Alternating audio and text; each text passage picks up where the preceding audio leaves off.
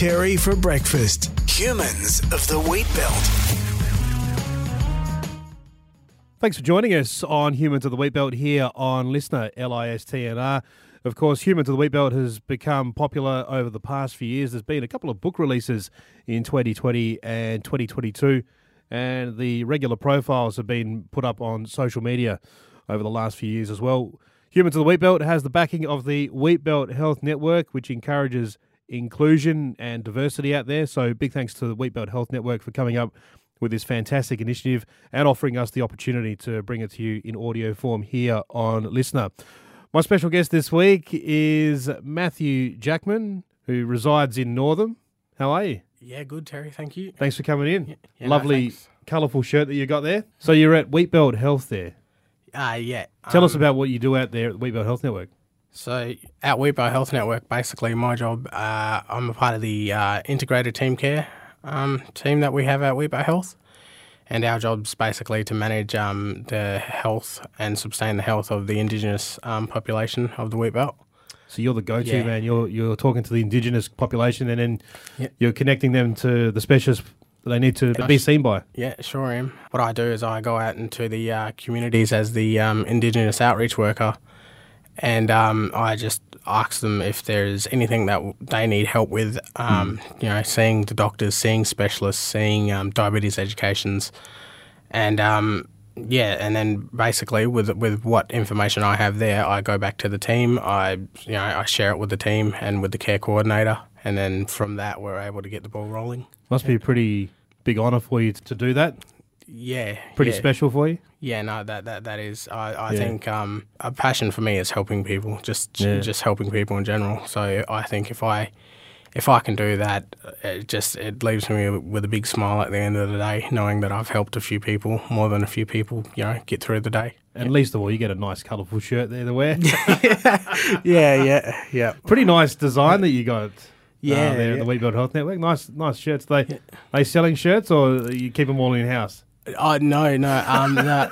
I was actually quite lucky when I first joined with Wheat Belt Health was probably about a year ago. They had just stopped making the shirts. Oh no! And I had just managed to get one. So quite lucky. It's a collector's item there. Yeah. Hold on to that tight, Matt. Now, tell us about your background. Mum's Mob from Yamatji country out towards Meekatharra through Carnarvon and Geraldton. Beautiful part of the world. So my background is I was born in Port Hedland, raised in Meekatharra and Mount Magnet, and then I came here and spent about 12 years or 13 years here now. Mother's side of the family is all from Meekatharra out throug't to Geraldton, Carnarvon. My father's side of the family, I know he's from Jigalong and Wiluna, but unfortunately I didn't get to know much of his family because he passed when I was little, so didn't really get to know much of him. Yeah. So Mum's family's been the main connection there for you? No, that's it. It's been, all my aunties and uncles on my mother's side. They've always supported me through most things that I've gone through. Yeah. So family down in Northam, or are they still up in the Midwest? Well, that's the interesting thing about when I started this job. I thought I was alone here. I thought I was, there wouldn't be too much Yamatjis here in Noongar country. But when I started my work, I found out that I was working with my nan. So wow. Yeah, so that was pretty cool. And then how exciting. And then through work, I met more nans, more uncles, more aunties. Yeah, I met quite a lot of family through work. So that's familiarity is a great thing there. Yeah. So you've been here for about 12 years. You went to Avonvale Primary School in Northam. You went to Northam Senior High School. Yep. And then when you were leaving school, what did you want to do? Oh, when I was leaving school, I wanted to get into horticulture, I think, because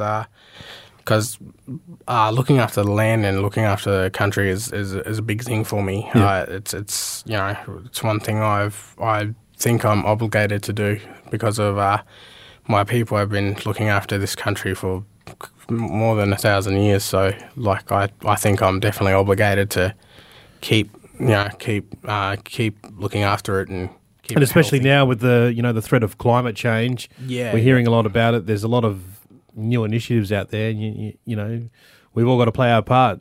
Yeah, no, that's it. If that's one thing I wish the younger kids today were, able to have a passion for, is looking after their country.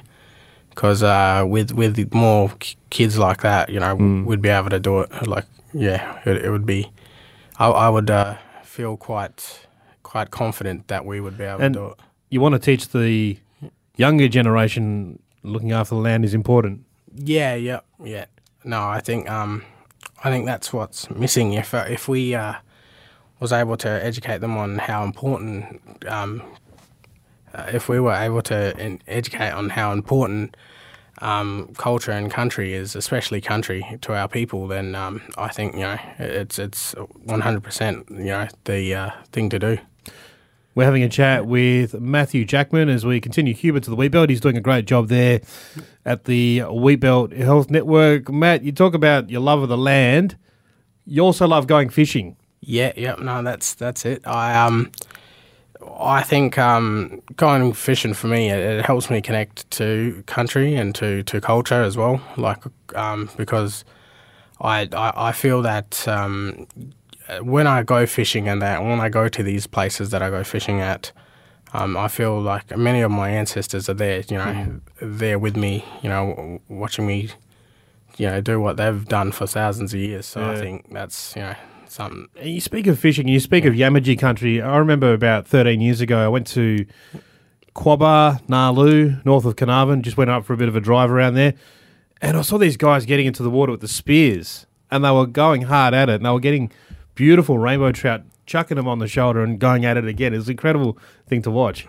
No, that's and that's a strong thing that we have throughout our country. I've noticed is that many of my people, my Yamaji people, like to do things traditionally or keep that tradition.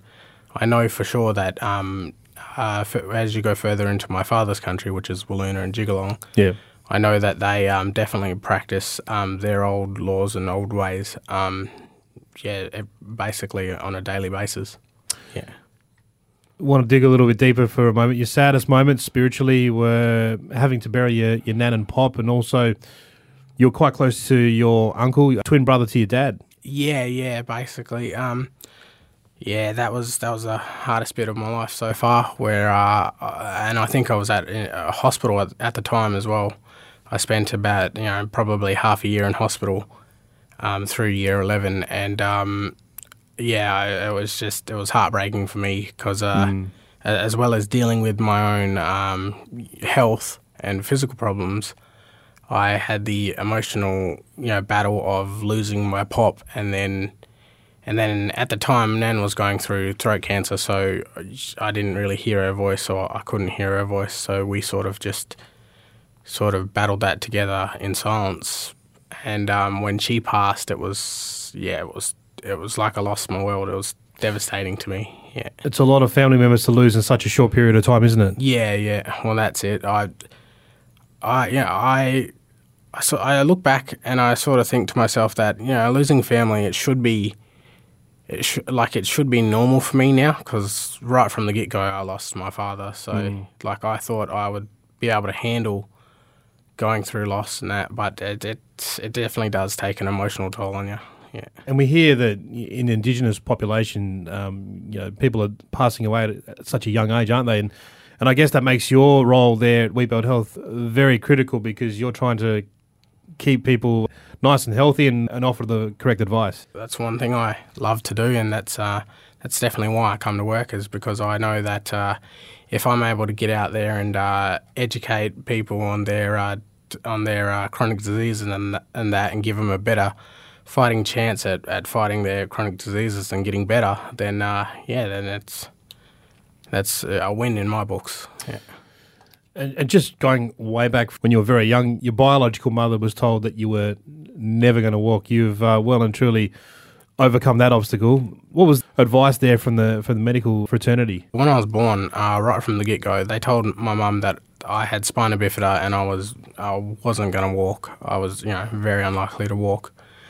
And at the time, that I was born, my auntie was with my mum, and she told the doctors, "Well, he's gonna walk, and that's that." So Determined to prove them wrong. Yeah. So Yeah. basically, just to defy them, they got me up and got me walking. Every time I'd fall down, they'd hold me and get me back up, and just told me to keep fighting through it. And yeah, that's what I did. And I realised that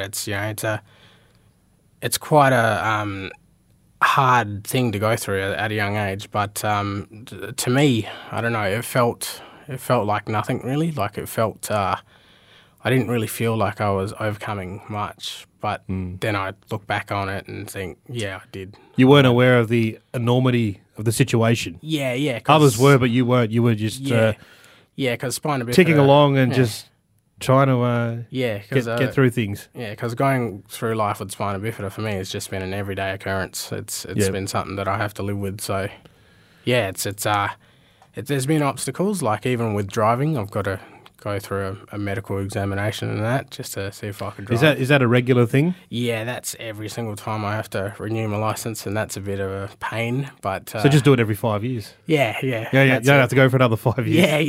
Yeah. That's the plan. Yeah, every 5 years. Yeah. So that's like that's a bit of an obstacle there. But I've got to mentally think to myself that I can't give up because I've come this far. There's no if I fall now, there's nothing. And through your work, you've got plenty of support around you. And do you feel that you're equipped to deal with some difficult situations? Because when you were younger, probably that wasn't the case. Through all my personal battles and even mental battles with fighting like depression and all that, there, like work has been amazing. Like work has been my number one support.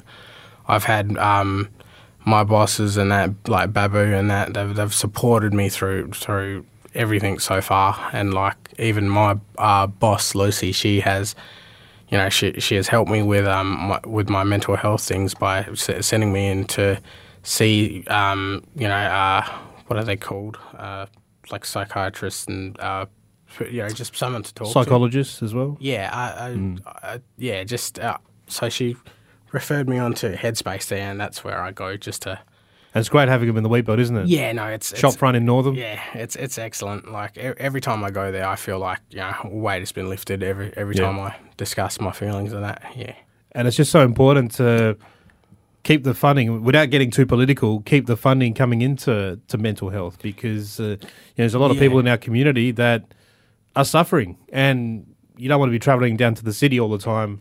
To receive help, because it might be just a little bit too far. Having those services close to home is massive. That's exactly the feedback we've gotten from the community, is that they've told us that we've been a great help to them, and that's the reward for me, is that knowing that we're doing something. We're being a great help to the community without them going to Perth or anything. We have it right there for them, making their life a lot easier. Yeah. And finally, Matthew Jackman, what's next? What does the future hold? What are your goals going forward? To be quite honest, Terry, I haven't figured that one out yet. You're living in the moment. Yeah, I never thought I would be in the health industry, organisations and that. How many years has it been now? About a year, I think. Yeah. So yeah, it's fairly still, it's fairly still fresh, and I'm definitely looking to further my knowledge on the medical side of things. Just to get that behind me. Yeah. To steal a line from the footy community, you're just taking it 1 week at a time. Yeah. Away from work, because it does get pretty hectic. You're a big supporter of the footy. Who's your team? Yeah, so my team's the West Coast Eagles. We've had a bit of a shocking year this year. Yeah, but it wasn't great in 2022, was it? No. Josh Kennedy's gone, and your favourite player? Yeah, no, it was a big shocker to me. I think it, emotionally, I think it hurt a bit. Just to see him. He is 36 years old. Yeah, just to see him. 35, sorry. Yeah. Just to see him all those years in West Coast and that. But I thank him for like sticking with the club and that for through the tough periods. Won the premiership and might pull on the boots back in the Midwest. In the GNFL up there in Yamatji country. Yeah. Well, Matthew Jackman, thanks so much for coming in and sharing your story with us, and good luck with everything going forward at Wheatbelt Health. Yeah, thanks very much, Terry. This has been Humans of the Wheatbelt, and of course supported by the Wheatbelt Development Commission and managed by the Wheatbelt Health Network. Terry for breakfast. Humans of the Wheatbelt.